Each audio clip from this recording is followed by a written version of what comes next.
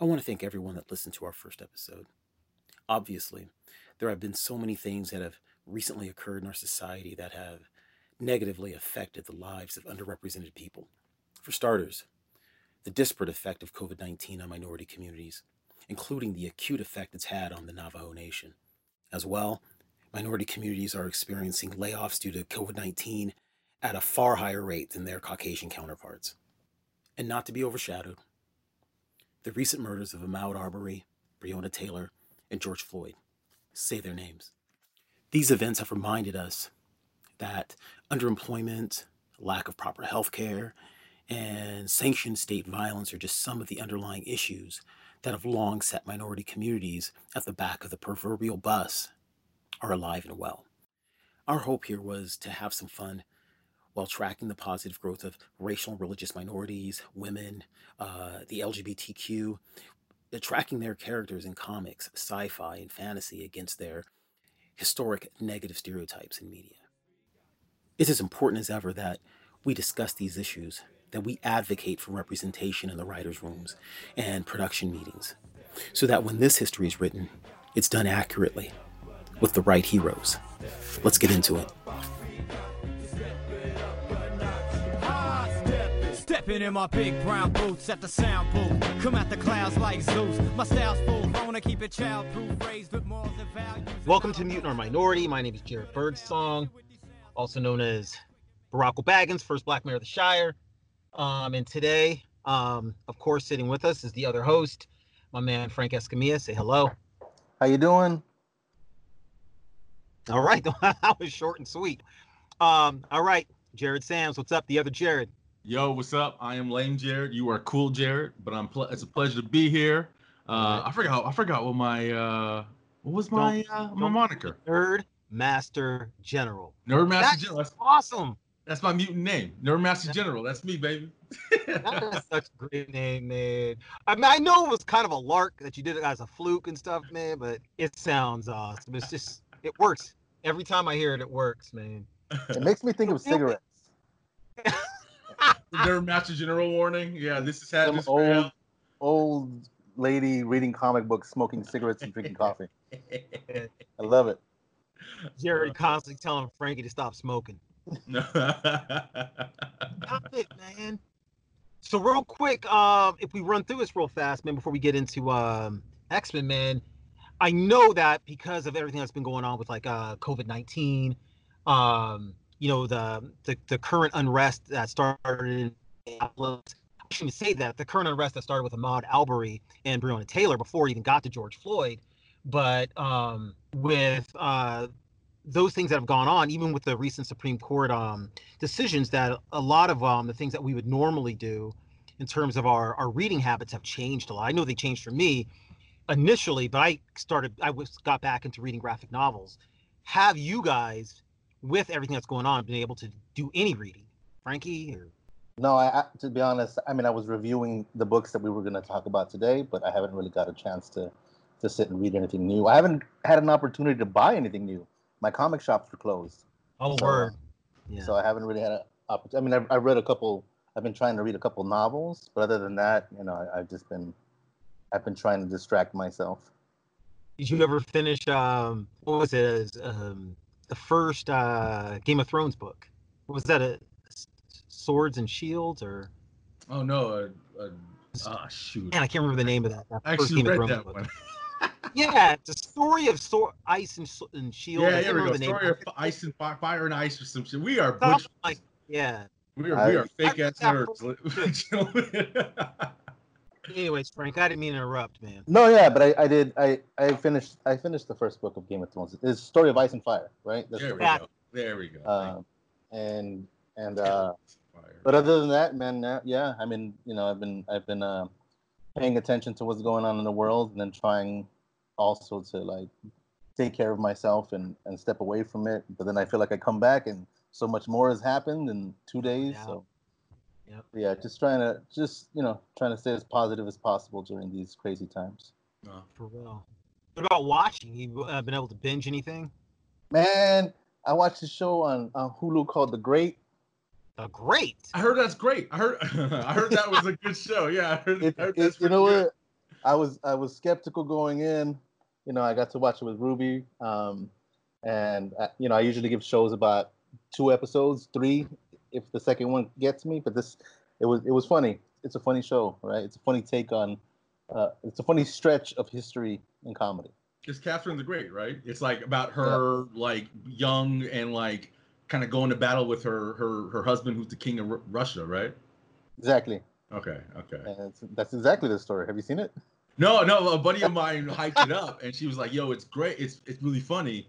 But the premise sounds great. It sounds awesome. It's like this kind of like battle of wills between this, like, she's like young too, right? She's like, you know, she may have sounded she's like a teenager in the show, but pretty much between this teenager who's being married off to the king of Russia and the king of Russia who's just like a douchebag, essentially, like the most incompetent douchebag in the world, but also like, we know Catherine the Great's name. We don't know that nigga's name. You know what I mean? So it's like, so you kind of understand how this is all going to turn out at the end, but it's the journey, I guess, that's fun about it. Yeah. It's a great contrast because she does come in all idealistic and has this romanticized idea of what's going to happen and who this guy is, and he just turns out to be like a bro. You know, a bro drinking up all the vodka, partying every night, like. Yeah, it's pretty funny. I mean, it was a good break from everything that's serious that I usually watch. So yeah, definitely recommend it. Is that it? I think that's it, bro. I try to watch. I don't even know why I did it. I try to watch that Epstein Netflix show. Shit. Oh, did you really? I watched about 15 minutes and then I regretted it. It's too much. Was it not effective? Like, it seemed like an interesting documentary subject, but was it just like too conspiracy oriented or something like that? No, or? not at all. It was like listing things in chronological order of how it was done, right? How it started, and this is just like 15, maybe 20 minutes. Maybe I give it 20 minutes, but it's just creepy, man. It's just creepy with. Especially homegirl that was helping. What was on Jeffrey Epstein's essentially his madam that was out recruiting young ladies? I can't remember what her name was. I don't want to get too into it, but he was manipulating where one young girl would come in and she'd either want to participate or wouldn't, and if there was no resistance, you know, then he'd have his way with them, and if there was resistance, then he'd recruit them to recruit other girls. Damn. So it just kept, you know, it was diabolical, you know. We may have to edit this out. Damn. You asked, bro. You asked. Why'd you ask the question? I am bummed. I haven't seen this documentary, but I've seen the Law and Order Special Victims Unit like take on it. You know what I mean? So like, it's great because, you know, in that show, you know, justice is served, but I'm sure in reality it's a lot darker of a resolution. Well, there's you know, like I said, Prince Andrew's still alive, man. He's catching it every which way, just about. So at least, you know, someone's you know, dealing with the bad publicity of it. Somebody. But nothing within genre, man. You know, you haven't done any nerd shows, sci-fi, fantasy. I mean, I watched Creepshow, right? Oh wow! You know, but it's horror nerd. No, they have actual series now. Oh really? Yeah, it's on Shudder. Well, it's on. I don't think it's on Shudder. I watched it on Shudder. I have a membership to Shudder, which is a horror add-on on one of the stations, on one of the streaming services. Yeah. And it was pretty. I mean, some of them were really good. Yeah. It's kind of low budge, but it looks like that. It looks like it can get a lot better. Okay. Is it really like creature heavy, or is it more like? Is it this like kind of stories that make your skin tingle, or is it like really kind of like like monster kind of shit? Well, they have it is really creature heavy, but they have a couple of them in there that are really creepy. Okay. One, I was surprised at how creepy it was. It starred the little girl from The Walking Dead, the one that's present now, and she's like Rick's daughter. Okay. Right. And it's about a dollhouse where the dolls are moving, where it's twisted, man. Where she has this happy family in there, and all of a sudden this this like ghost monster zombie head appears, and then it starts acting out a haunting in this dollhouse. Oh, And every wow. time she comes back, something else has occurred, and so she starts to try to like buy dolls to help the family. So she buys Oh, like a cop doll. And that's she puts the cool. cop in there, and then the cop ends up getting like killed by the ghost, and she just comes Oh. back. Scenes are just happy. Yeah, the scenes just keeps building and building. So that was Yeah. like my favorite one. But it was, the show's pretty good. But kind of in genre, but not Yeah. not nerdy. That counts. I mean, we know there's a huge part of the nerd community is that horror genre, man. They love it. I mean, I have to admit, I've always since the early '80s and late '70s, man, I've just been way too scared to really just be into the horror genre. Because for me, man, before we got into the '80s and it was Freddy and Jason and stuff like that, man, I still remember like Salem's Lot and Amityville Horror, The Omen. I mean, those were legit because they were all about the devil. Yeah. And so it was just impossible to go to sleep on nights if you watched that kind of stuff. When horror later on got into where it was just kind of slasher movies, those, I mean, they didn't scare me as much. They kind of seemed silly. You know what I'm saying? They're more grotesque. Yeah. So it just depends on what you like. Don't get me wrong, those other movies that I just previously mentioned, I was interested in them as a piece of fiction, in as much as I was allowed to, let myself believe they were fiction. They felt real. But that's what they seem like, if you're a God-fearing, child of, Second Baptist black family, right? That crap seemed like it could have been real. So, man, that crap just scared me. But I don't know, a lot of stuff that happened later. Don't get me wrong, there were some ones that were like Serpent in the Rainbow that got into like the late 80s. There was some stuff that was legitimately scary. Well, That like, not to like, I don't want to get political or whatever, religious or whatever, but I mean, like even like the devil, right? The Bible stuff is still like the ultimate fantasy world, right? Like in my mind, like it's weird, like that stuff still like counts as genre because like if Lord of the Rings is genre, then why isn't like Bible stuff, right? Why isn't The Exorcist? You know what I mean?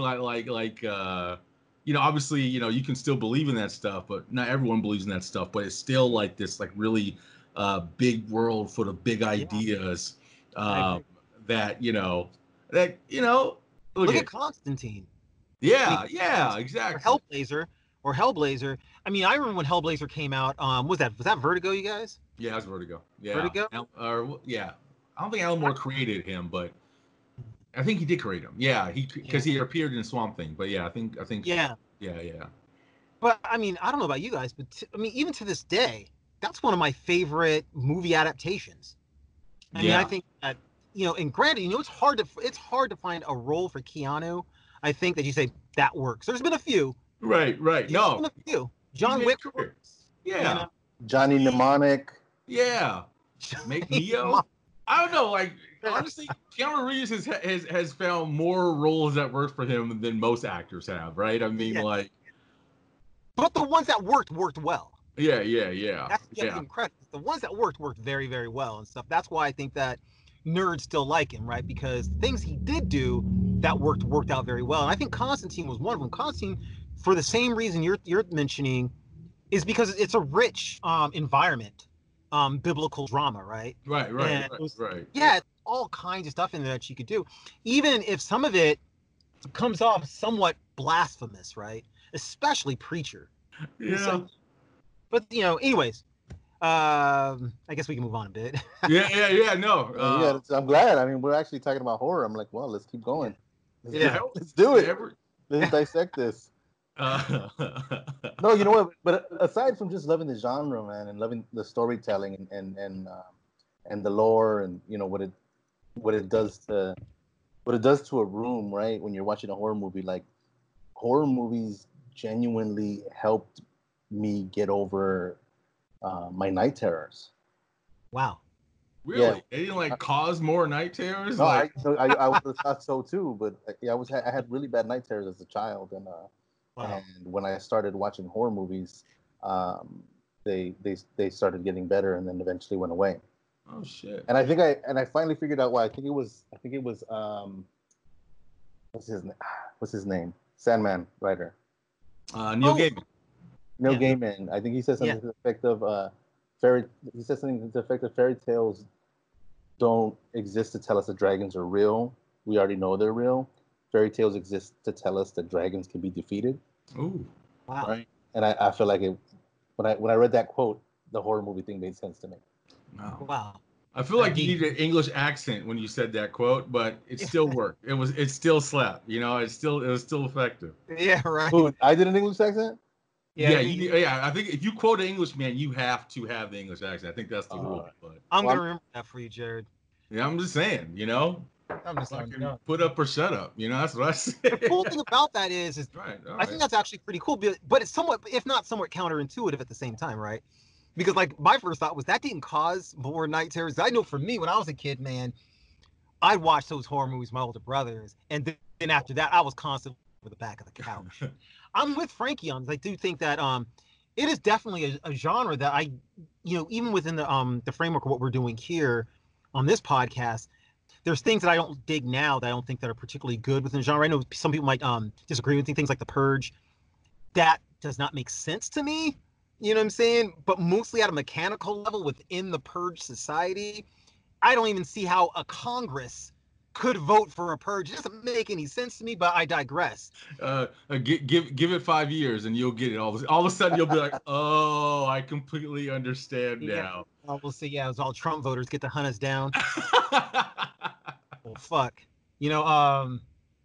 Like there's cats that are people of color that have long wanted to do like cool things with horror. Because what was the one that Guillermo del Toro just did that he got the Oscar for? Shape of Water. The Shape of Water, right? Yeah. That is a movie that in all of its elements looks like it should be a horror movie, right? When you sit down for it, it's most of its posture moves like that of a horror movie, but it's a love story, and the bad guy is the humans.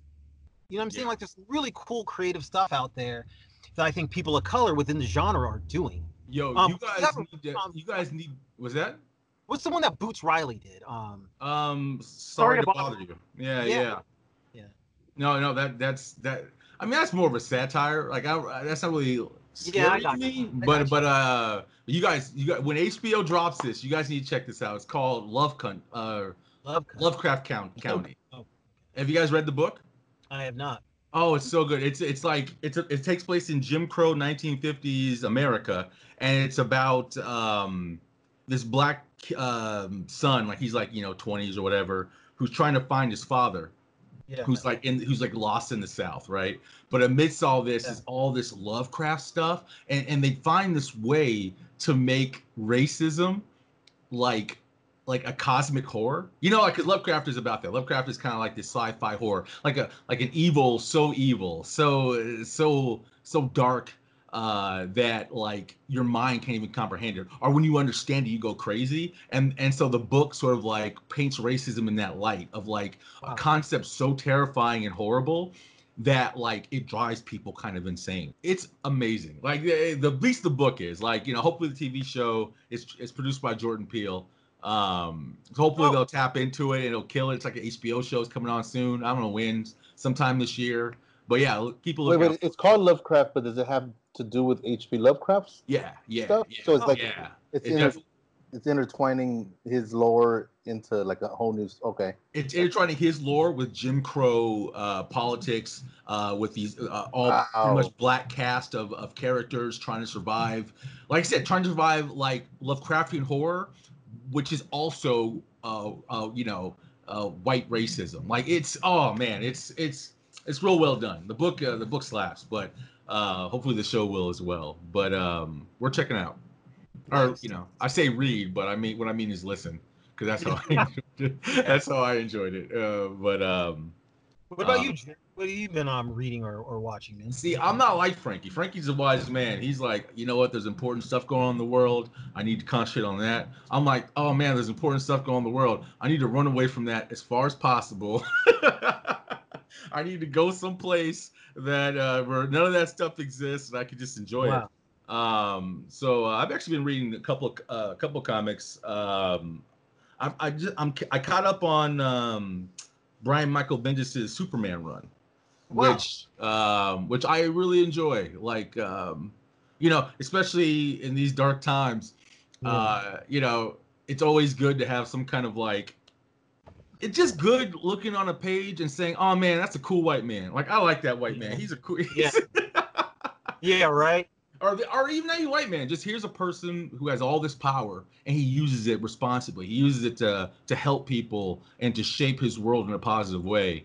Then especially when you're watching the news and you see, oh, here's all these people with all this power and they use it in the opposite way, right? They use it for self-interest and they use it, laced with fear. Like Superman is the most fearless right person you could think of, right? So, but it's good stuff. I mean, I'm not sure if you guys read a lot of Brian Michael Bendis stuff. He's an author Depends on who what wrote. series he's. Oh wait, you're talking about not just his comics, right? You're No, talking well, about- his comics. I mean, mostly he writes comics. So I mean, like, he created Miles Morales. Yeah. He had a seminal Daredevil run that I loved. I mean, like, Which uh, Daredevil? was that? Oh, he wrote. He outed Daredevil like in the early or early thousands kind of thing. Great story. I think it's literally called Out, and he outed Matt Murdock as Daredevil. Like the newspaper printed, "Oh, Matt Murdock is Daredevil," and his life just fell apart afterwards. But he wrote the Avengers. He wrote the Avengers for a while. Like the Age of Ultron moniker was his. So he's been into comics for a long time, especially Marvel. But recently he went to DC and he's been writing Superman. And it's been an interesting take on the character. And recently what they're covering is Superman reveals who he is. He reveals his identity to the world. And his logic is, he's tired of lying to people. Like, because Superman's a journalist, right? So it's like Superman Is the truth. His profession is uh-oh. Yeah, it's Frank. It's Frankie's dog. Oh, What's your dog's name? You got now that motherfuckers on the podcast, we gotta know what's the dog's name. We'll introduce Marley. Marty? Marley. Marley. Okay. She got a little angry at what you were saying, bro. She didn't agree. She's very opinionated. Damn, straight up. I was also like, I'm curious. Can a Kryptonian be white if they're under a red sun? I mean, look. I'm just saying. I don't know.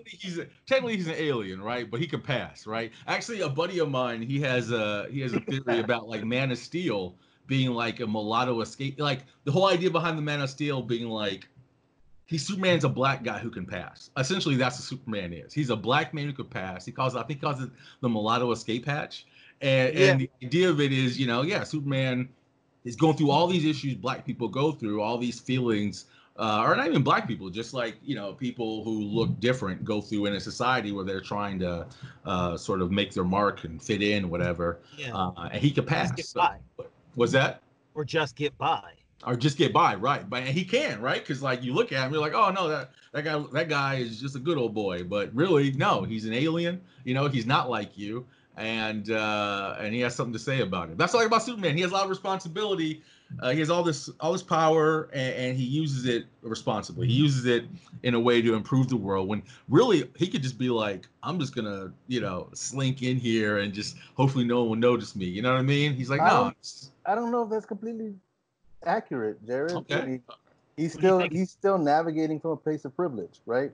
Yeah. He is the most powerful being on the planet, or even in the solar system or the galaxy. And his decision, he has the privilege to make the decision to do what he thinks is the right thing, right? Right. So I don't know. I don't know if he's the wholesome, corn-fed, guy that we think he is. But that's what I'm saying is like he doesn't have to make the right decision, right? I mean, he has that privilege. He can literally say, I don't have to do the right thing because I don't need to. I'm the most powerful person in the world. If I want to do this, who's going to stop me? But he doesn't do that, right? But again, he still makes those right decisions. He still gets to decide what the right decision is, right? So and this is and we'll get into it later with the X-Men, right? When we talk about it. But this is what I was noticing in the book.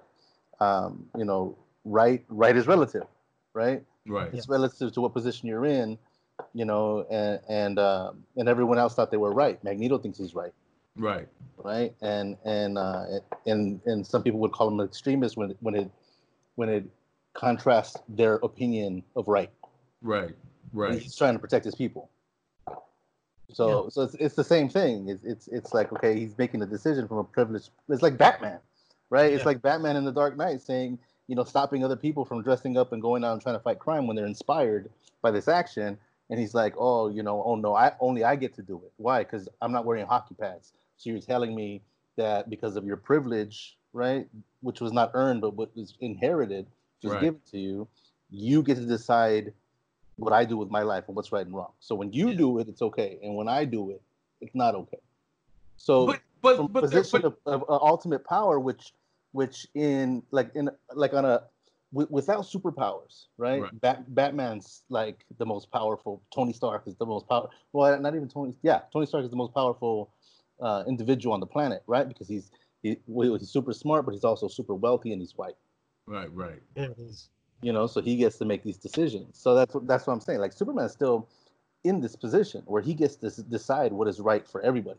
But what makes Superman different from Batman and from Iron Man, I'd argue, and like I said, that's once again, this is part of the fiction, right? Like, if Superman was real, then you're right, but he's not real. I mean, that's the whole point of Superman, is that maybe there can be inalienable truths that you could stand up for.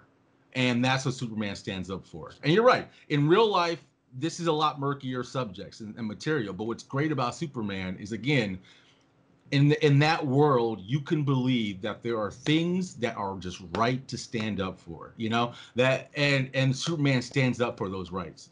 And sure, there are things that aren't right to stand up for, but Superman doesn't stand up for those things. And like I said, a lot of it is the reader sort of like putting my own bullshit to him, right? But that's the beauty of Superman, right? Is that he represents what is good, right? He represents what is true. And there's no, like I said, there's what's great about especially Bendis's run is the idea of like, it's not an accident that he's a reporter, right? Like he didn't come here and said, I'm just going to rule the world. He came here and said, I'm going to figure out what this world is. I'm going to figure out. And the way they write Clark Kent is he's not telling stories about, oh, these superheroes are fighting each other. He's the one that's going into the ghettos and being like, what's your story? Like, what's happening here? Like he is that character, right? Like, and again, it all depends on who writes it, right? When Zack Snyder did him, he was kind of a prick. But again, I may Shazam this real quick, Jared. But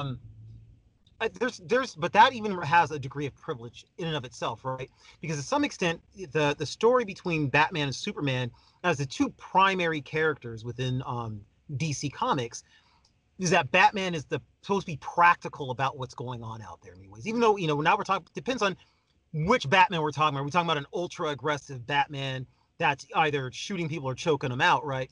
That's Batman's only setting. He is he has to be aggressive because he's human, and if he fucks up, he's dead, right? Exactly. So, but I'm just saying that's not necessarily material to my point. My point is that DC has most of the time set them. The reason why they're somewhat set apart is that Batman has always been the idea that this is what is practically happening, not idealistically happening. And Superman's always been the guy who's the idealist, like, well, this is how the world should run. And Batman's the one who's been saying, like, well, this is how the world is, and we need to deal with it now. But I think that the other end, if I may side slightly with Frankie here, is that there's a degree of privilege in the fact that you get to punch down. And Superman's always punching down, so those decisions are different for him. The rest of the superheroes are punching up to some extent, so the decisions that they would make about right or wrong, or the things they have to do, come with the stakes are higher for them. Right. Whereas I think for Superman, because virtually everybody else is less powerful for him, to some extent it carries more responsibility for him at the same time. Anyways. No. I mean, like, I'm not saying he's not privileged. I guess what I'm saying is, in a world where privileged people constantly misuse their power, there's something reassuring about the most privileged creature in the universe using his power for good. There's something about that in these times is reassuring. I mean, you're right. I'm not arguing that. I'm not arguing that he's not privileged. His power doesn't come from a place of privilege. I'm saying for me, what's reassuring about Superman, especially in this world that I found from reading these stories now, is like I said, it's just nice to see people in power use their power for something inalienably true, and when even when they don't know, questioning whether or not they are doing the right thing, right? It's just like you said, it's something that it's just reassuring these times. But I totally agree with you guys. Yeah, I think that's beautiful, Helen. Jared. I think it's really beautiful in a really amazingly romantic view of Superman. You're about Because to I also Patronizing. and I don't want to be the fart. I Condescending. don't want to be the fart in your soup bowl, bro. But I'm just saying the example that you used was like he chooses to be a reporter and he goes into the ghetto and asks them why is it why is this like, why do you think it's like this, right? And it's like here's an almost omnipotent creature Yeah. has the power to change that fundamentally, right? There it is. He's going in and asking questions. Yeah. Well, I mean, that's again, that's why I like this run, right? Is because like I said, again, it's something that they don't ignore, right? A lot of Superman stories ignore that angle of the character, right? What you're saying here, it's like he's so strong, why not change everything for the good, right? But like I'm not sure if you guys have read All-Star Superman, but and like I said, here's the thing. I read All-Star a while ago. If he was real, I'd be like, yo, you guys are right. Fuck that dude, right? He should be doing more. But he's not real, right? He's an idea. And as an idea, he represents something. And I think the character at his best is about inspiring you to be that change in the world, inspiring you to do what you need to do. And I'm not saying he's the best character, right? Like he's not my favorite character, but same time, I feel like it's important to have a character like Superman in the world, like as an idea. There's so many analogs, right? That's why there's so many analogs of Superman, because he is kind of a necessary character to have, because you need someone with power to have foibles. Yeah, right? That's true. I don't know. I think Superman is a bad guy. He's just kind of like an old sort of like, I don't know. I love that. I love The Dark Knight Returns. That was my book for a bit, right? But I just feel like I'm at a point in my life where like the idea of Superman being this villain is just sort of boring to me. Like I'd rather someone try to actually earnestly approach Superman. Even the stuff Frankie's talking about, bring that stuff up, right? Like let's talk about privilege. Let's talk about how you should use it, and if there even is a right way to use it, right? Like I think that's a more interesting sort of take on that character that I'm interested in, and that's what I like about the Bendis run is like, there's definitely Bendis-isms that if you're not a big Brian Michael Bendis fan, you probably aren't gonna be a fan of this. But you can if you can get kind of past all those kind of like idiosyncrasies. I said that wrong, but you know what I'm saying. Then I think there's a lot to enjoy here because they do talk about those questions. But whatever. I'm not trying to get a big thing. I'm just telling you guys what I was reading. That just became our topic. God damn. Now, we only want to know what you've been watching and what you've been reading. Hey, man, well, real quick, before I take my turn, you've been watching anything? I'm not really. I watch a lot of YouTube, man. I watch a lot of bullshit YouTube stuff. That's not even genre, man. It's just straight up. Watch influencers on YouTube, I imagine, right? What's that? You've been watching influencers? No, I know, right? I watch like annoying. I like something about like, because while I'm drawing, I'm watching stuff. So like I can't watch something too good because then I'm like concentrating on it, I'm not getting work done.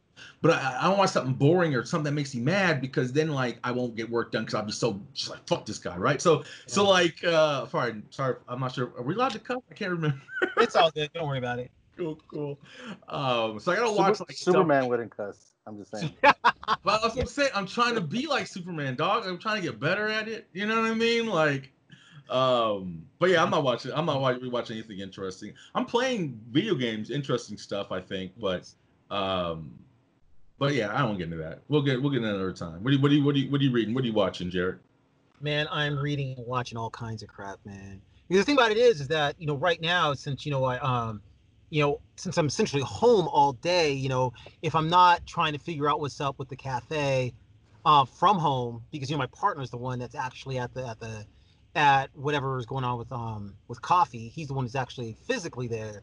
But a lot of the stuff dealing with like the PPP, the paycheck protection plan and stuff like that has been, has been kind of my responsibility. Because for the most part, I got both my daughters home. And so, man, it's like 3 square meals. It's essentially being a teacher and a disciplinarian for essentially all day long. But I'll tell you, man, when my daughter takes a nap, where I'm just decompressing on like reading and and binging and stuff, man. Right, And right. so it's been pretty good, man. I've been able to catch up on a few things and stuff, man. I'd read that book by Octavia Butler, Fledgling, which is really cool.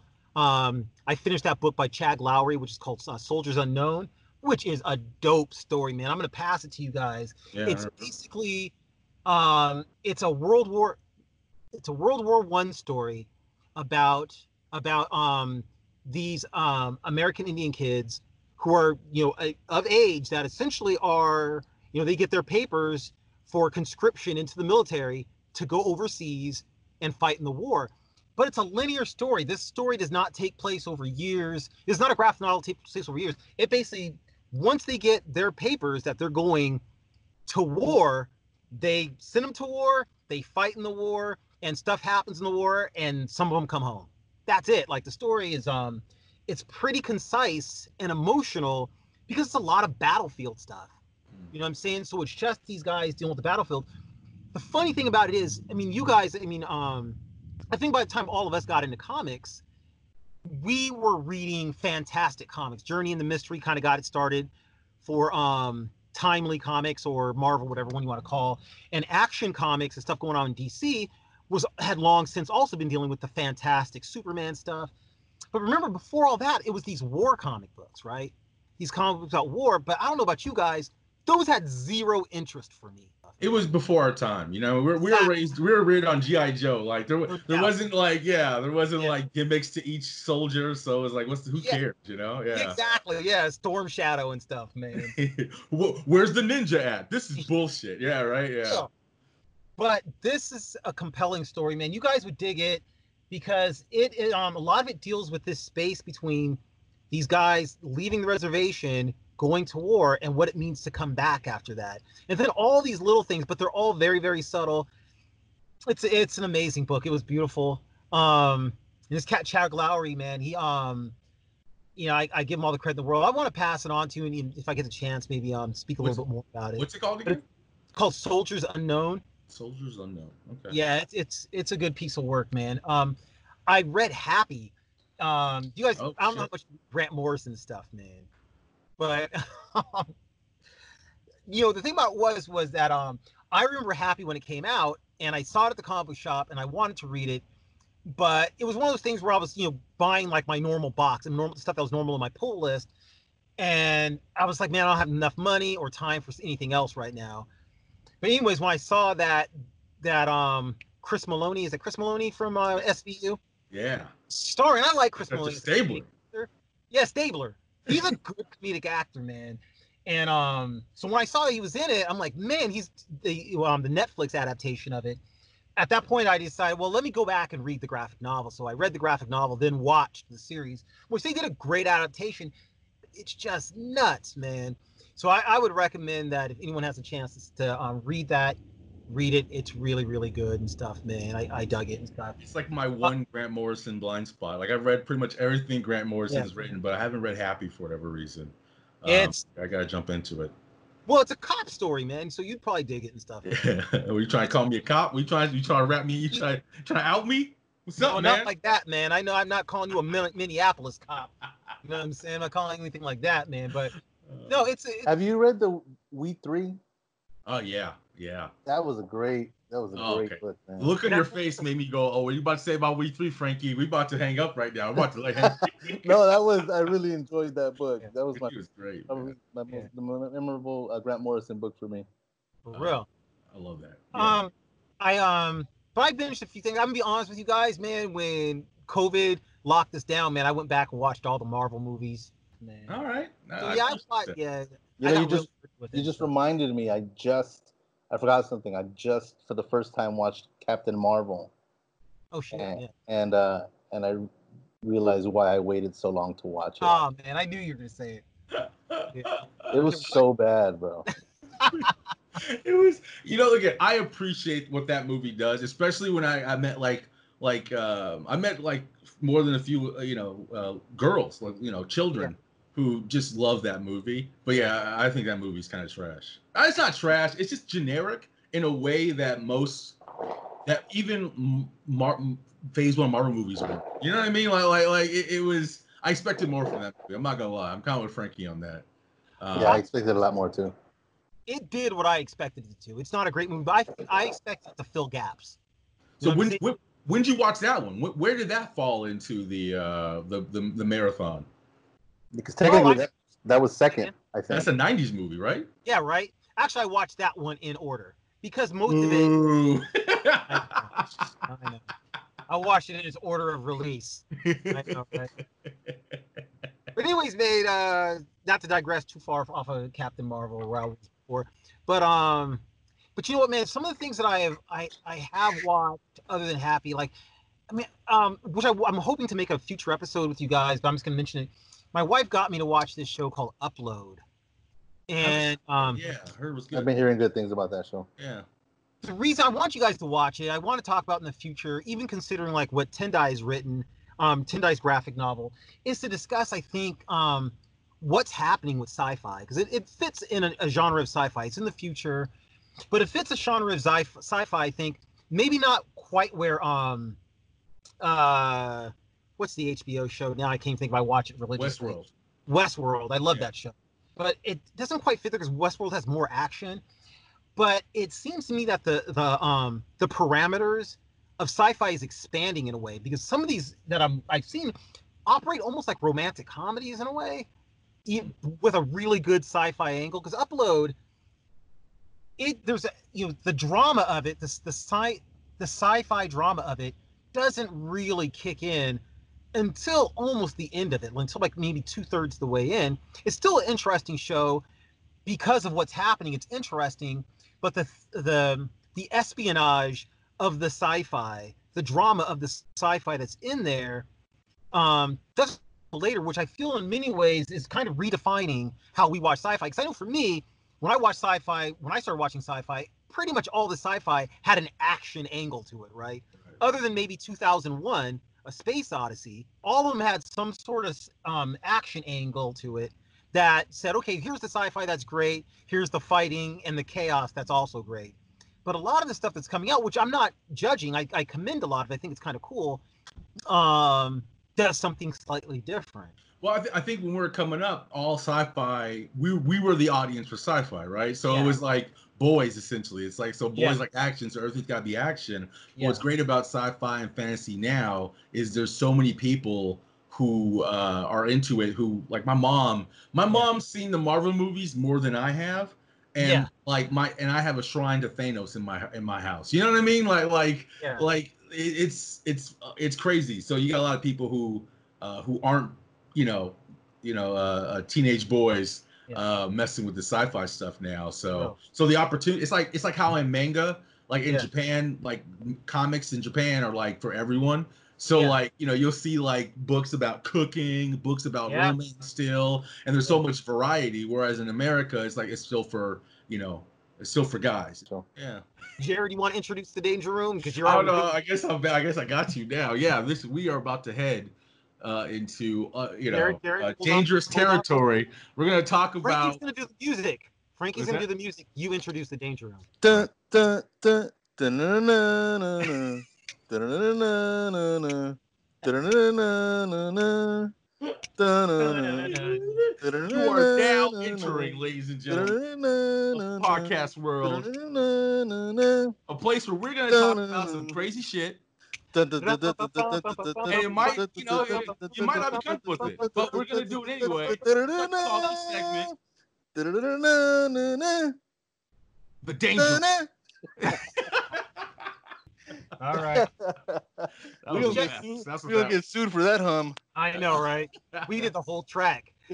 So the question we have is, we're going to use the latest run of X-Men, which is written by who, Jared?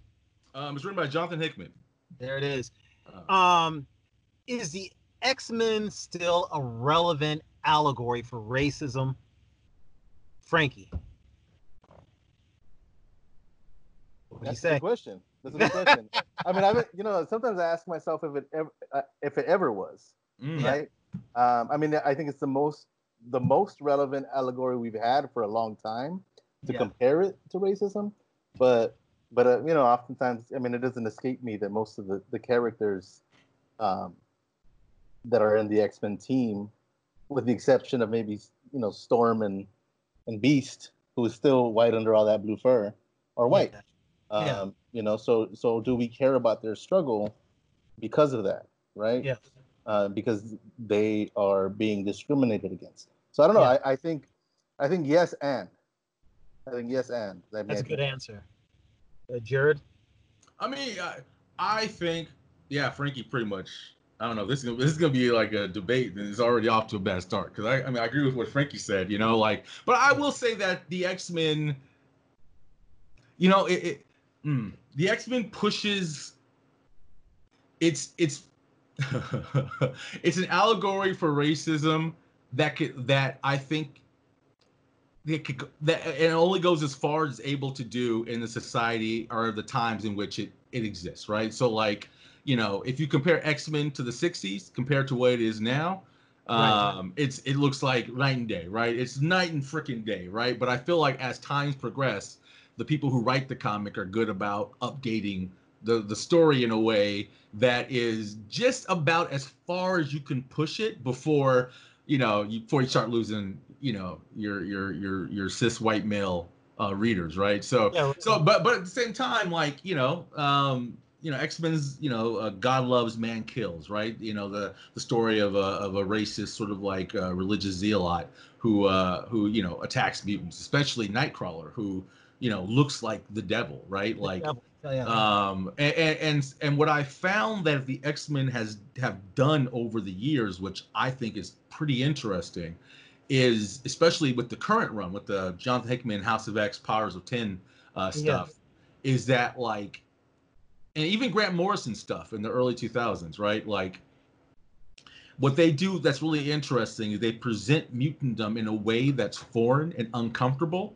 Yeah. But that's the point, right? The point is change is uncomfortable, right? Like this is something you have to wrap your head around. And like I said, for me, my favorite runs again are Grant Morrison, and I love what John Hickman's doing, just because it's like they're not giving you a choice, right? They're not saying like, mutants will always be in this corner. They're both coming out very forward saying, no, like you're going to be these people will replace you. And there's nothing you can really do about it, but accept it and understand it, and not be scared of it. You know what I mean? And so there's something powerful about that. But again, they could definitely, at any time you read the X-Men, if you were in that time, they could definitely push it more. X-Men could definitely, go for deeper allegories in terms of racism and all that stuff. But I still think they do what they can at the time that they do, which maybe that's not good enough, but it's definitely there. I agree with the both of you. I guess where I would not disagree, but maybe expand the conversation a little, because I agree with Frankie is that, remember, I think even by the time we started reading X-Men, the original X-Men weren't there, and the original X-Men were 5 white people, right? Right. You know what I'm saying? Right. If I'm not mistaken, it was 5 white people. It was Angel, Beast, Iceman, Cyclops, and who else? Oh, well, was Jean Mimic Grey. part of the original X-Men, right? Jean Grey. Mimic came later on. Yeah, it came second. Yeah. Which I think, but when you got into, remember that second group that had Mimic also had John Proudstar, but I think he died in the second issue. Mm-hmm. No, the first he died. Or no, maybe 1 second. Maybe I think he died in Krakoa. Yeah. He died almost immediately. Right. And so there was this feeling that, okay, well, we're gonna kind of pawn Wolverine off as a minority. Well, no, Storm was part of that group. Storm was part of that group. Right. Nightcrawler was part of that group. Yeah. What was his name? Firestar? Firestar was Japanese. Like that next run of X-Men were like, I mean, like I said, if it came out now, it would be a joke, right? But the time it comes out, that was kind of revolutionary. That was kind of like, oh shit, look at all this kind of like, look at all this representation, right? Real quick, you guys, Are we talking about Firestar or Sunfire? Sunfire. Sunfire. The Because Sun. Firestar was part of Spider-Man His Amazing Friends. Yeah, no, That's- you're right. Sunfire. You're That's right. true. Sunfire. We You fucked got that up. it. Thanks for the And she was correction. Japanese. Yeah. But anyway, I'm glad you caught that. You mean the redhead? Yeah. What, I wanted to make sure we were on the right page here and stuff. 'Cause I was like, I don't remember that and stuff. Yeah, I knew fire was in the name. Fire Yeah. was in the name, no doubt. But you I get a think half point, Frankie. You get a half point. Yeah. I think Sunfire spends very little time as a main member of the team, but that's somewhat inconsequential. You're right. Even that second group with Colossus, and remember what's his name? Even though he was blue, he was he was really just German, right? So I'm kind with Frankie that Beast and Nightcrawler don't necessarily even count, right? Really? Because But I mean, yeah. they count as being blue, but they're mutants like anyone else. I'm saying that they're now the only reason I would say that Nightcrawler would probably count more than Beast, because if I'm not mistaken, Nightcrawler was born Yeah. in the comics. He was born blue, so he basically lived his entire life the way people of color in the real world live their entire life, right? Right. So I mean, but Beast turned himself blue, and that's like or maybe secondary mutation, whatever. But I was Which is a weird thing to kind of think about when you compare it to like blackness. It's like, can a white person just turn themselves black? Can you fuck up that much as a white man and then end up black? You know? Remember what Chris Rock said? He said, there's no white person in this audience that would want to be me, and I'm rich. I'll step away from that. But anyways, and also, were they discriminated against because they were blue or because they look like monsters? They look like monsters. I mean, but that's the power that's. Again, these aren't real, right? These are allegories, right? And like that's what that allegory is trying to say is like the way they were treated.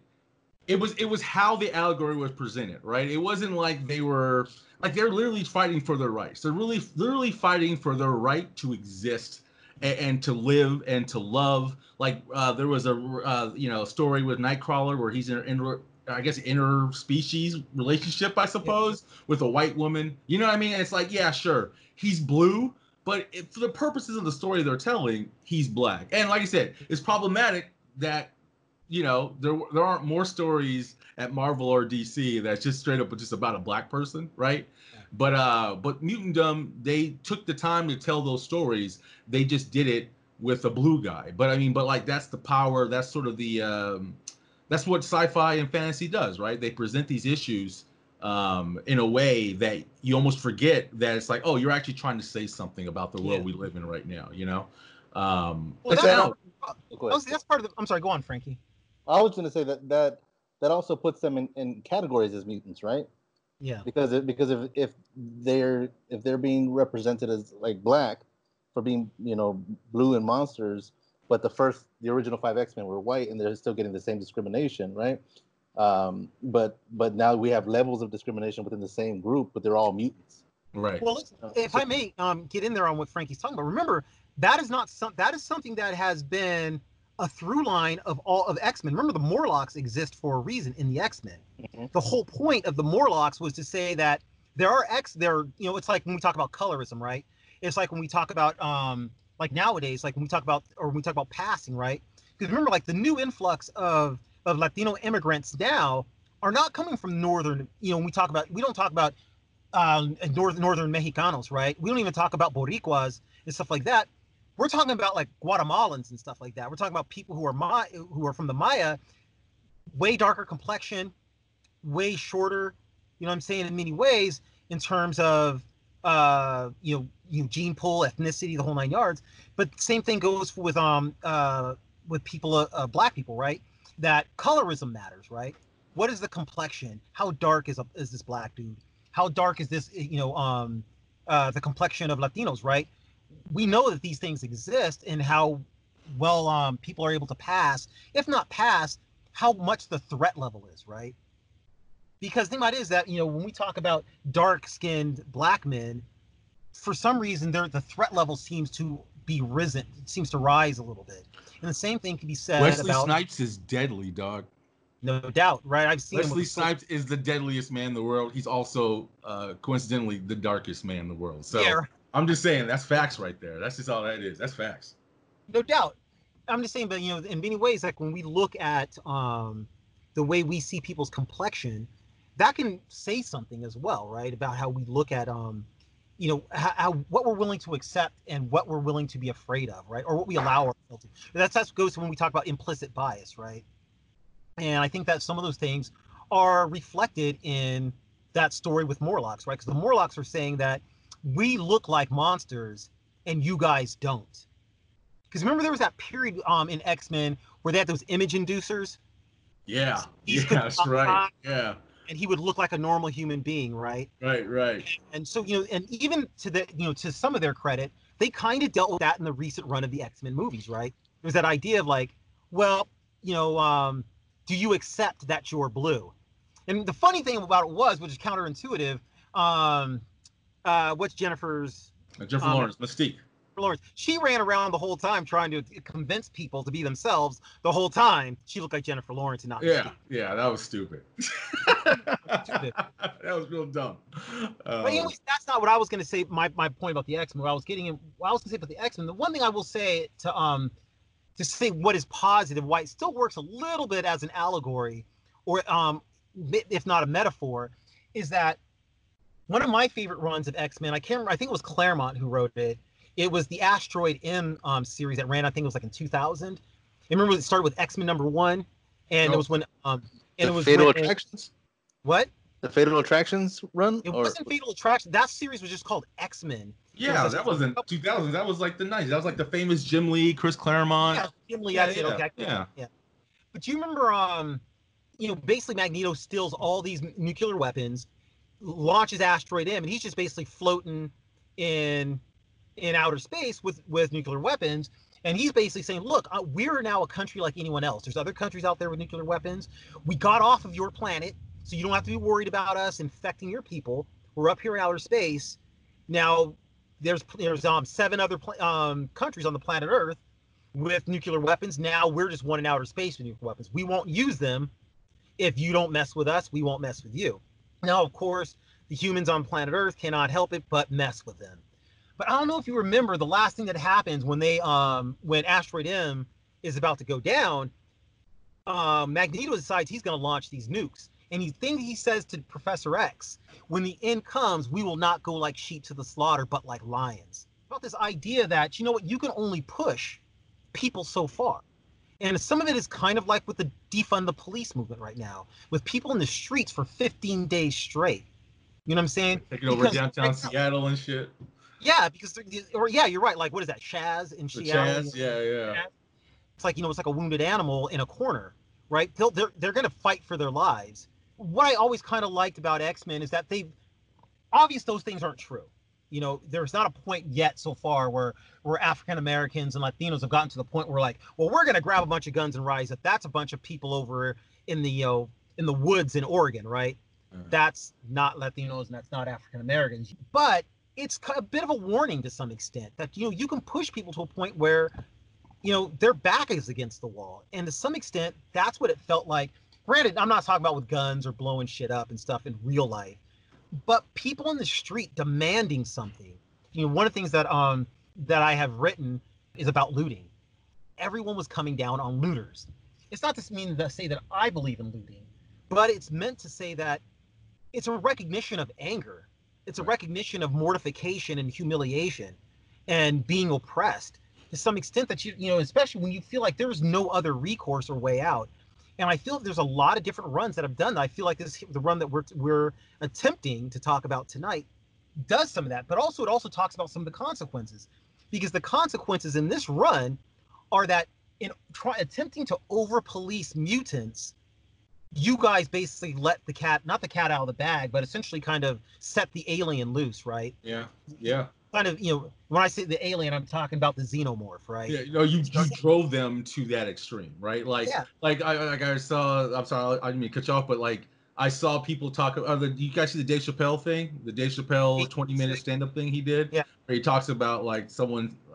Candace Owens or somebody saying like, why did you pick this, this guy as your martyr? Why this imperfect guy? And it's like, we didn't pick him, you guys did. And it's almost That's how it feels like mutantdom in this John Hickman run is at, where it's just like you guys drove us here. Like we wouldn't have been here if it wasn't for your actions. But I'm sorry, I didn't mean to cut you No, off there. that's a good one. And because I mean, Michael Eric Dyson has a similar quote in his book Debating Race, where he says that saints don't make for good role models. Huh. You know, and because essentially what he's saying is that we need imperfect people. We need imperfect people who are attempting to change their lives, who have changed their lives, to be our role models. And someone like George Floyd makes an excellent role model, right?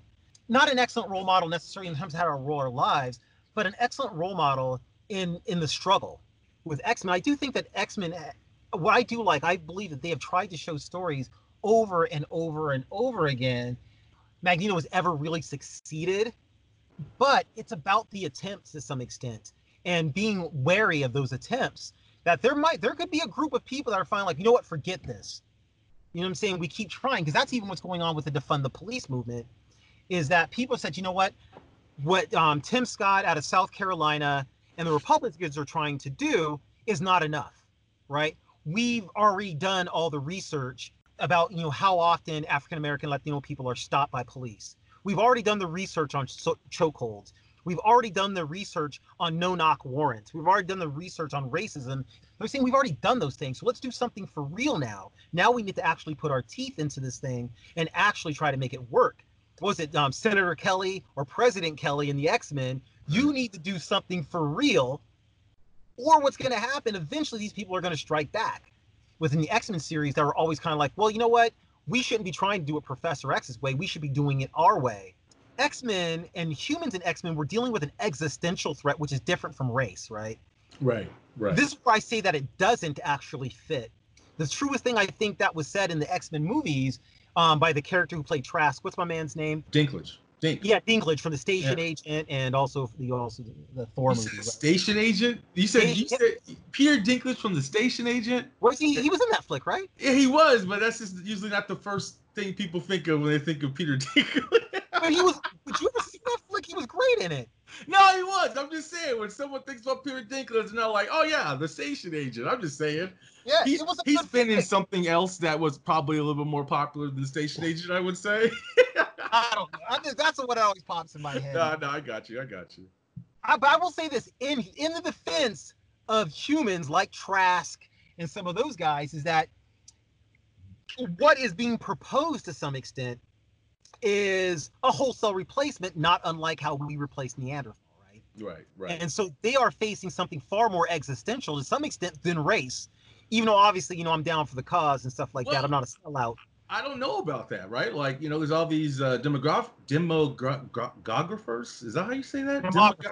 I feel like I've seen that word spelled. I could spell that word. I just can't say that word. But yeah, these people who study demographics are saying that, by what, 2040, 2044, something like that, white people will no longer be the majority in this country. So I mean, so I don't think it is very. I think a lot of the resistance we're seeing to movements like Black Lives Matter is that same process of someone saying I'm about to be replaced. Like the base of power that I have and influence is literally about to be replaced by something that I don't understand, and that scares me. And so in America and maybe around the world, we just give our police bigger and bigger guns and bigger tanks, but in X-Men they build Sentinels, and they build master molds to pump out mutant killing and policing robots. I still think that.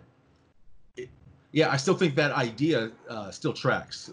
Even I agree with you on that. This is what I do think is cool in this series, and it's also because if I may get into it, I dig that they brought Rimrod. I like that they brought Nimrod, not Rimrod. Rimrod sounds like his porn name. Rimrod.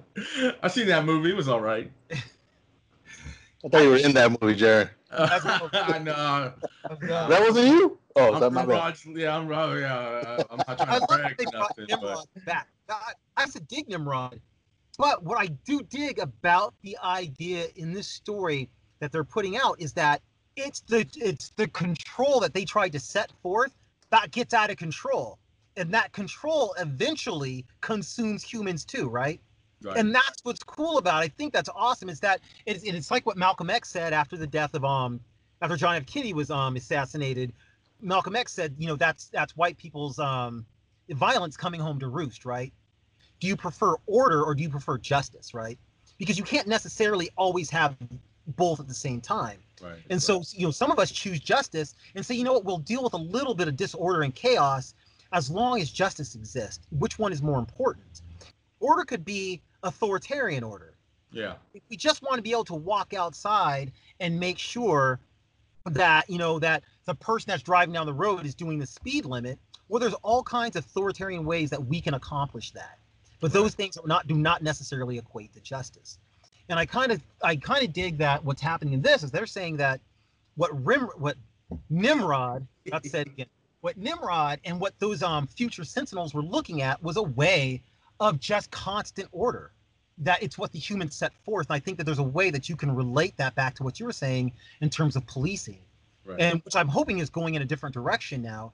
But when you're saying that, when the military was giving all of these tanks and better weapons to police, only thing they were increasing with that was increasing order. They weren't helping justice. Right. They were just making order uglier. Anyways, that's my bit. No, that's well said. Well, I also think the storyline's talking about the inevitability of evolution, right? I like that. I was going to get to that. I'm with you on that, Jared. Frankie. I like. Yeah, because I mean, I don't know. I mean, it seems like it's still navigating from a place of, so they're all existing within the same system, right? And they're trying to change something with the same system. So all of these people were raised in the system.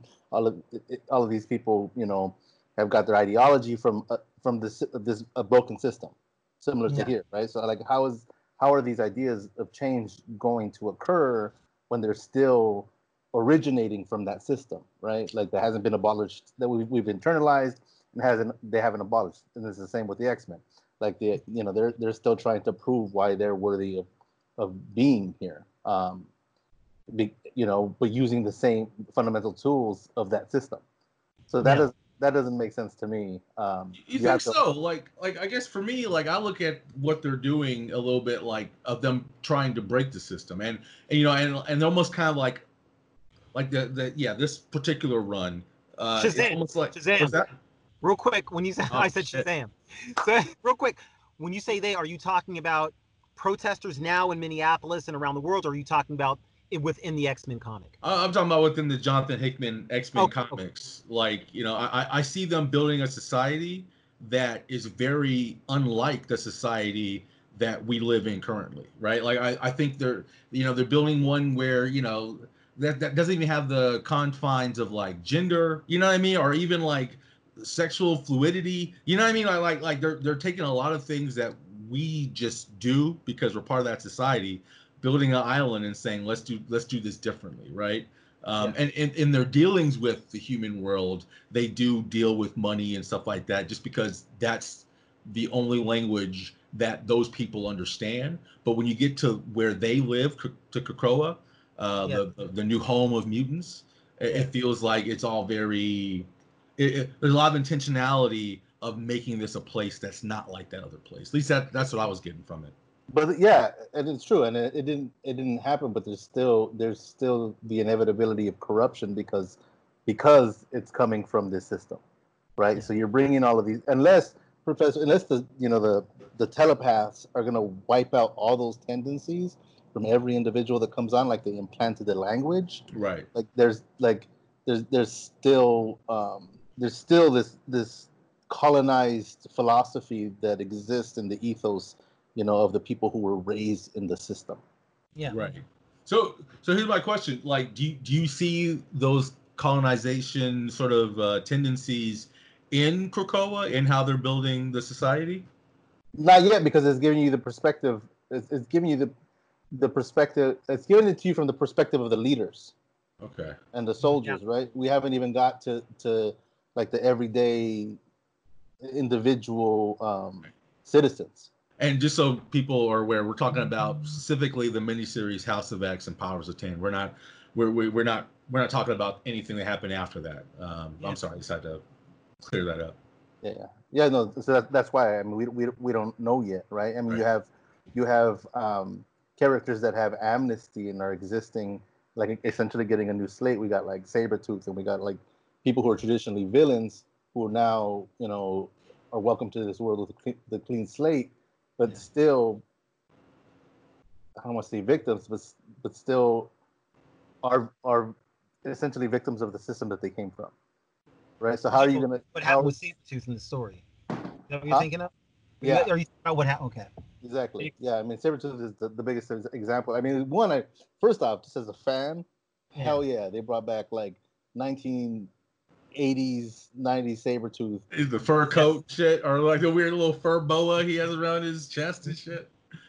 But the Yeah. thing about it was, remember that what happened with Sabretooth, and this is not to give too many spoilers to anyone listening who might decide to read this series, but what ended up happening with Sabretooth was a political move in the comic, right? I mean, it was a political move made by that voting council, Professor X, and Magneto to legitimize what they were going through, Well, or should what we the talk? like. I'm What? sorry, just real fast. People haven't read it. Essentially, there's a council who rules over Krakoa, the new home of mutants, and they all decide amongst themselves that we need to make laws. And one of those laws is you can't kill humans. And Yeah. Sabretooth broke that law, and so Immediately. immediately, yeah. I mean, I guess they made those laws because of his actions, Yeah. and they banished him. I mean, they Yeah. banished him to a place probably worse than death. But Yeah. there was no trial really. It wasn't a trial of Yeah. his peers in any case. It was just these people decided, hey, you got to go. But I'm sorry, go for it, Jared. I don't know if they were doing this on purpose in the book. Maybe it's just about how we interpret the book. When we talk about systems, right? Because what happened in Genosha several times in the X-Men comic books was that it always fell apart. And Genosha always fell apart mostly because of internal struggle.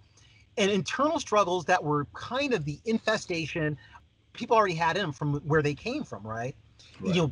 Capitalism, power, and don't get me wrong, I'm not saying that all capitalism is bad, but extreme neoliberal capitalism creates extreme neoliberal people, right? I want to gain wealth at the expense of everyone else, right? That's always competition and reaching the top, so despite my community, is the best way of living my life, right? So if the world burns and I'm drinking milk and honey, well then so be it. And so I think that in the previous runs of X-Men, that has kind of been what has been the situation, that Genosha would, they try to bring up Genosha, but then Fabian Cortez, who was an acolyte of Magneto, would somehow try to find power of his own, right? Right. And Right. then that would be the infestation of some side of like Frankie said, some sort of colonized mind that would essentially blow up the whole situation. So And it's an interesting notion. So I mean, like obviously within the book themselves, you have to ask the question of like, will Krakoa survive? And the answer is no, right? Like it's the X-Men are going to be around 10 years from now, and I'm sure someone will find a way to blow everything up and make the X-Men what it used to be, right? yeah, But like a deeper question is there a place like Krakoa? Is that even possible in real life, right? Are we able to break our habits and our tendencies to build something better and more beautiful? Like, is that even a possibility with our, I guess, kind of like our slave minds, right? Like, is that something we can actually do? Um, may I answer some of that? yeah, please. I'm kind of just putting out there. When I like what Frankie mentioned, the idea of colonized minds. Obviously, on for activists, we all, and readers, we've heard that phrase a lot of times. The idea of colonized minds, and I was relating it specifically to Rashard Brooks, the cat who was recently shot in the back by two police officers, right? Because the thing about it was that even watching that, how many of us watched that and thought to ourselves like, "Oh man, don't fight with those cops. Oh man, don't grab that dude's taser. Oh man, don't run away." And Yeah. saw that all those situations, we're thinking you're going to get yourself killed. And there's a small part of us like, man, what were you thinking? Like we're almost halfway to the point of blaming Rashard Brooks. I'm not saying you two right there, but I'm talking that I'm asking myself the question, how colonized is my own mind? I consider myself down for the cause. You know what I'm saying? And Right. even there was a point where I had to rewind. This dude was asleep in his car. It should have never escalated to the situation. Dude, I'm telling you, I tell people if he didn't die, that would have just been a funny little video we saw. You know what I mean? Of like some cop shit, like some shit you saw on Cops. If it was like some white trash dude who did that, it would have been like, oh man, you see episode of Cops where that dude grabbed that cop's taser and tased him, and then they tased him and whatever. But because someone died, got shot in the back over it. Now it's like it's a tragedy, right? But I see your point though. Yeah. Well, that's like the origin of the police force, right? The origin of the police force is to control the a black population, right? To keep them in line, you know. But I'm sorry, keep on cutting you off. No, I had to question myself because there's a part of me like that was asking all these questions during the video, like, man, don't do that. Why are you doing this? You're gonna get killed. And there's a part of me that was almost blaming him. It should have never escalated to that point. Remember that one point the dude was like, hey man, my sister lives, a block away. Can I just walk to her house? You guys can even drop me off at her house. And the cops were like, no. They never told this man that he was under arrest until they were placing cuffs on him. Didn't even tell him why he was being placed under arrest. But once again, it's those questions of like, okay, if you're running away from a cop, well, you deserve to get shot in the back. That's a colonized mind. But I guess for me, that's why, like I said, again, it's a Superman talk, right? You guys are right. Like, in real life, maybe this X-Men experiment wouldn't work, right? It probably wouldn't, right? But I think that's the beauty of what they're setting up here is, in this fictional world, it's an allegory. And maybe in this allegory, we can explore a world where it does work, right? We can explore a world where we're able to somehow, maybe it's Professor X erasing the effects of years of oppression from their minds so they can come at the world with a fresh viewpoint or whatever it is. There's something really enticing about exploring a world where they're fed up and they're ready to make changes. They're ready to make the world to shape the world in the way they know it needs to be shaped. Yeah. And everyone else could be damned, right? And and there's something scary about that because again with Superman talk, what if they're wrong, right? What if they don't know what if they're not as good at this as they think they are, right?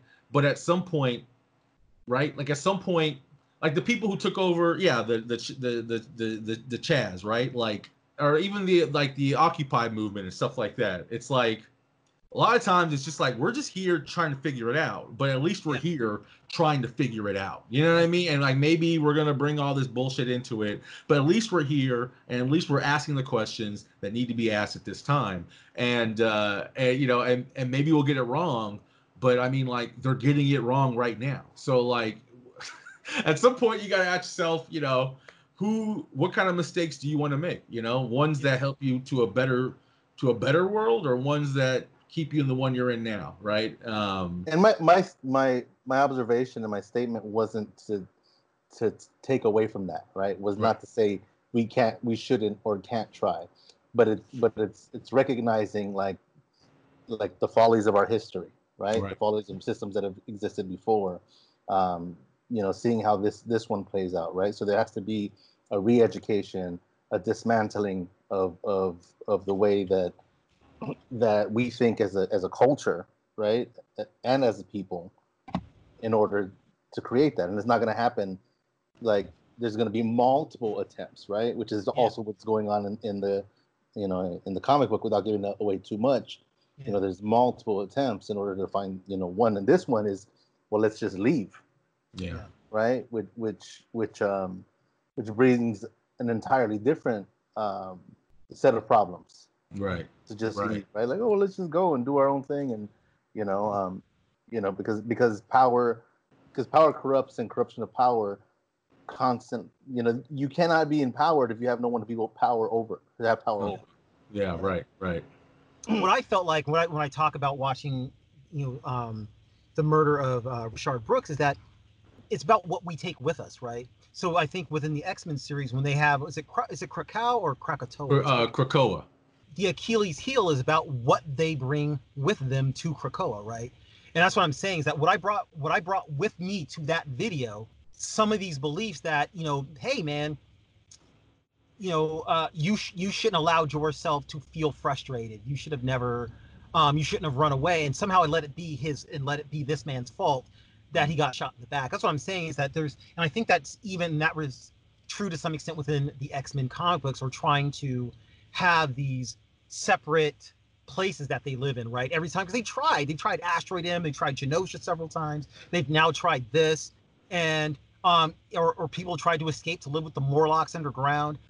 It's that they keep trying that, and sometimes separation just breeds more fear, right? Well, So that's what's interesting about this run, though, is like, you know, Xavier's dream has always been cohabitation, right? It's Yeah. always been like, we need to come together, humans and mutants, and figure something out. But I feel like what they're doing here is, because what always stopped it is all the infighting, right? It was always like, you feel this way, I feel this way, Apocalypse feels this way, you know, the Hellfire Club feels this way. And so you have all these people who are all under the same duress, right? They're all being oppressed, they're all being hunted, right? But they're all fighting each other as well, and there's no unity. So what's great about what they're doing here is they're literally saying, we need to build something for ourselves, right? And that doesn't include like us, because, you know, not to spoil too much again, Frankie, that was a good move, but there's an issue in this run that's extraordinary, I felt like, and it's about a character running through all these multiple versions of what could happen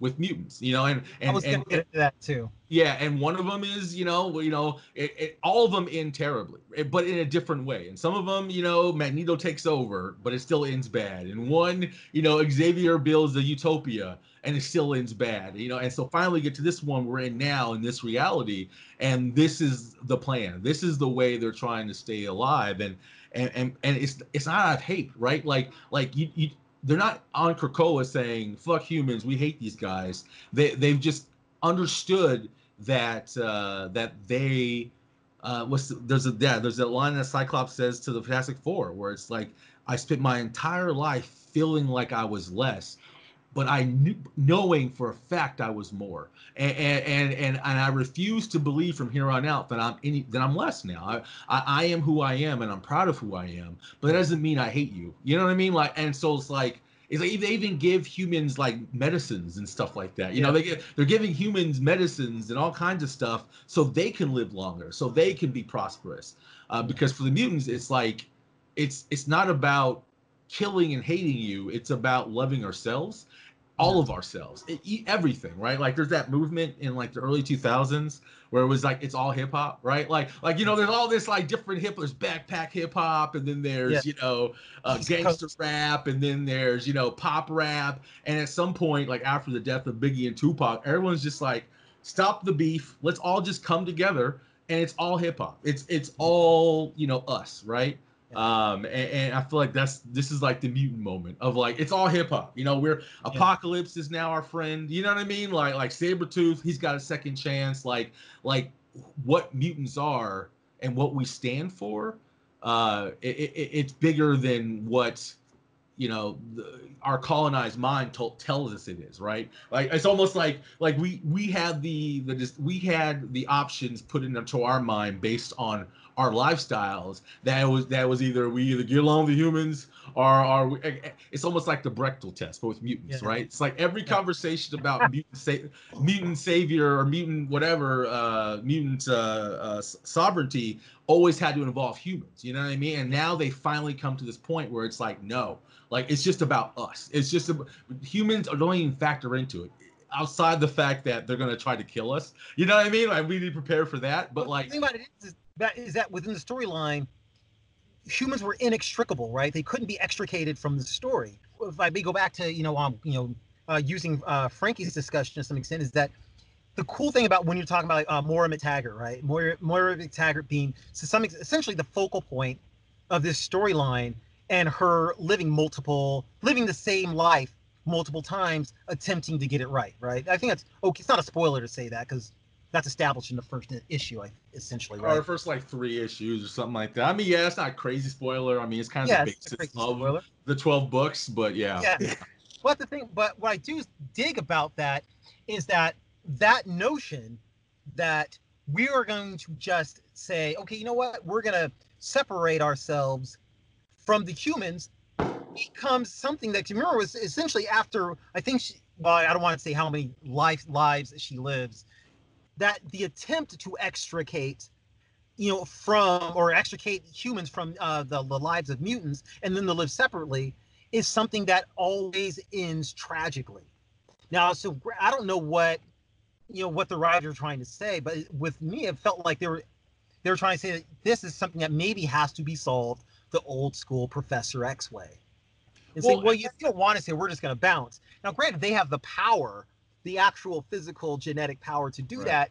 And I will admit, if I was in their position, I would be tempted to do the same. Well, I'm trying to point it out. I mean, like that's all well said. I mean, I agree with most of it. I just think that like I think that's the point, right? Like it's I mean, one, it's not a perfect metaphor, right? Like I think Hickman isn't necessarily doing a story about black and brown people. He's talking about the future. I think that's honestly what this X-Men story is kind of about. It's not so much about us as much as it is about like the future is going to look a certain way, and that way isn't the way it looks now. And it's almost like bide your time, because bide your time. That's the extra doing. They're biding their time. They're locking Because the themselves down. Cylons are coming. Because the No. Cylons are coming. That's the moral of the story. Yeah. You're ready for the AI to take over. I mean, yeah.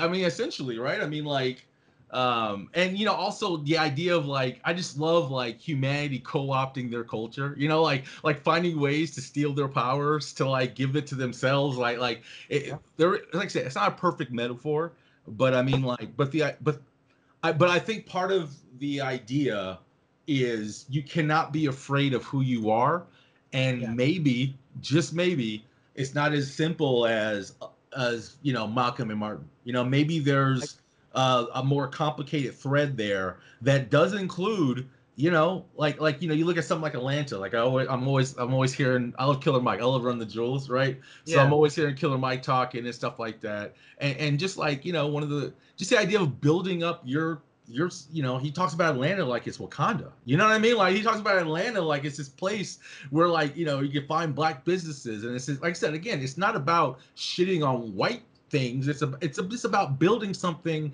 that exists on its own, that and like I said, like and and you're right, the colonized mind, like I think maybe that's part of it, right? It's like we've been told that no, we got to do it together, but in doing it together, we see how that goes, right? In doing it together, we always end up on the bottom. In doing it together, we're usually the ones that they stand on to get to the heights they get to, right? Yeah. And so the idea of the X-Men saying it's time for us to separate from that situation because we know how it goes, and build our own thing and see how that goes. You know what I mean? And see if that's any better for what we're built for our people, right? And it's a tough road to manage in a lot of ways, because like coming back to black and brown people, you just like you don't be I'm not trying to say like, oh, everything should be segregated, but I mean but again, it's just like when we're together,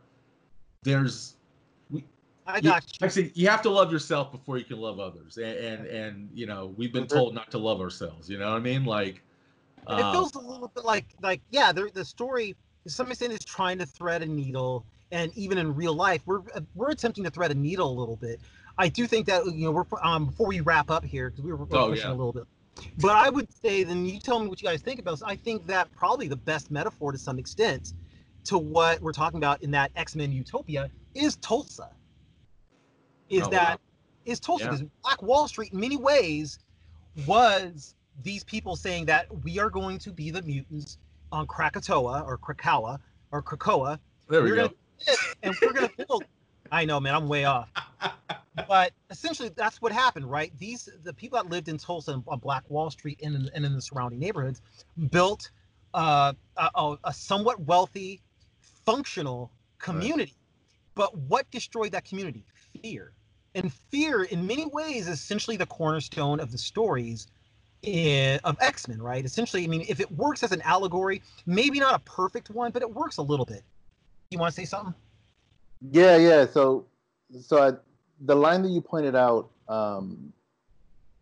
Jared Sams, about the one that Cyclops says, right? To Susan Richards. So, yeah, I've been told I was less my whole life. I'm paraphrasing, but I know I'm more. Yeah. So that line, I think, holds an answer, right? The realization holds an answer.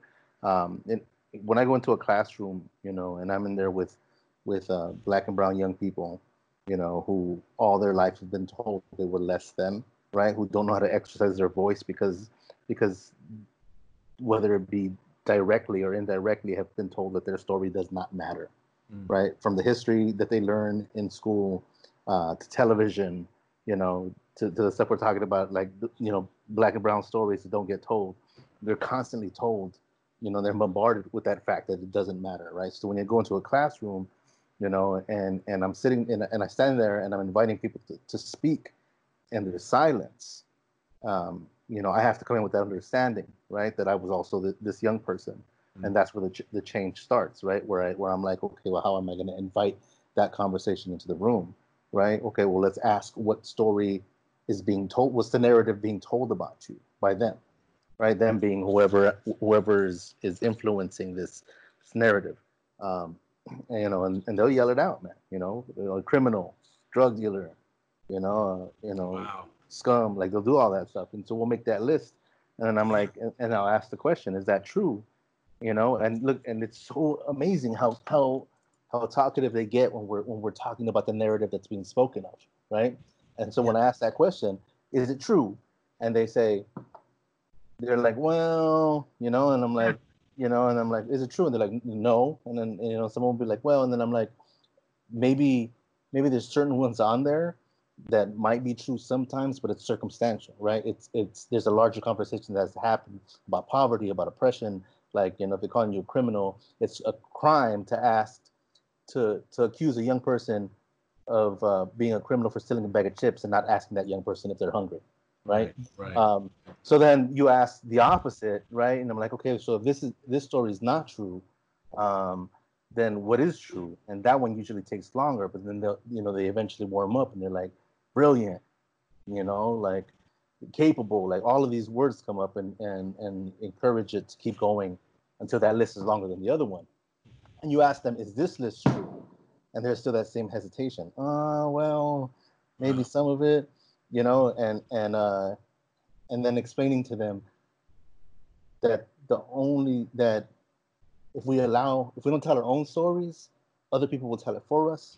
Yeah. And they never get it right. Right. And so in that, there comes a spark in their mind, right? A spark in their heart, like, well, maybe this is true, right? And the same thing, that's why I love that line so much, right? Because it's an empowerment.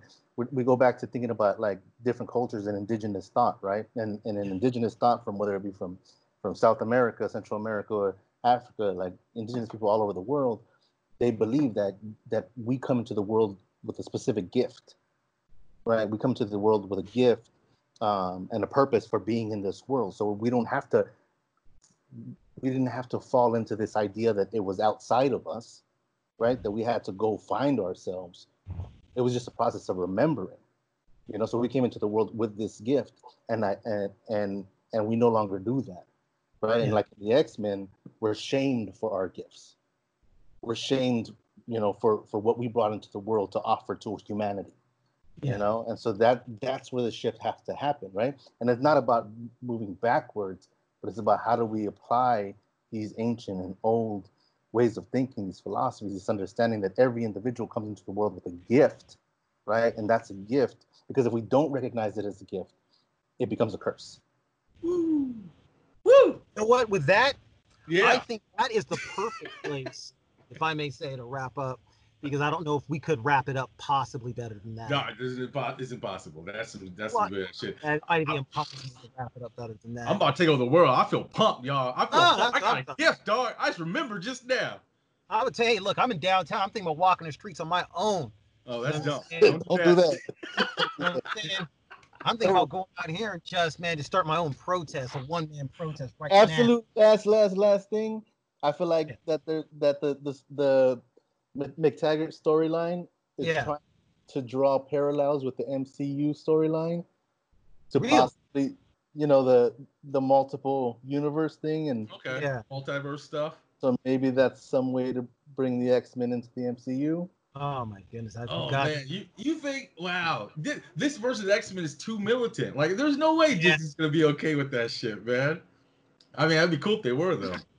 Do our sign off. I want to thank everybody from listening to Mutant or Minority. You know, please Find us on Instagram at Mutant or Minority. Find us on Twitter at my Mutant or Minority as well. Check out our website where you can find some writing by myself.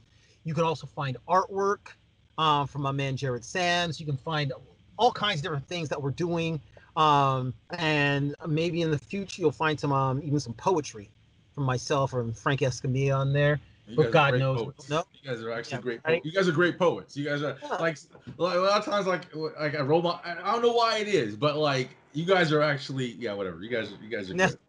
You guys are good poets. It's not like to someone say, "Oh, I write poetry." You guys are actually like legit motherfuckers. So yeah. Also, we didn't catch the name of that cafe that you were talking about earlier, bro. I didn't hear any. We talking about a home brewed bar. There we go. Oh yeah. And hey, man, if you get the chance, please come to Pasadena. You can support Home Brew Bar by buying yourself a boba. You know what I'm saying? Myself, and my partners, we're all people of color, African American, Filipino, and try to be down for the cause if you can. We are in Old Town Pasadena. It's Home Brewed Bar. But yeah, you know what? In the future, my man Frankie is heading up, a look into people of color as writers and artists. So go to our Instagram page and look and see some of the things that we're writing and maybe try to follow some of those people. It'd be much appreciated. And with that, thank you very much. Say where you're coming from. Say your Instagram. Where we're at. Where you can find this on. Well, man, you know what, man? Do I even have an Instagram right now? I don't think you do. Yeah. I do. So let me share mine. Mine is Spaceman at Spaceman_Jared. That's yeah. me. You know what? You can catch me on Twitter at Black Spinach. Okay. That's my stage name. You can catch me on all social media as the Bus Stop Prophet, or rather just Bus Stop Prophet. There it is. All right, you guys. Thank you very much for listening, and goodbye. Stepping over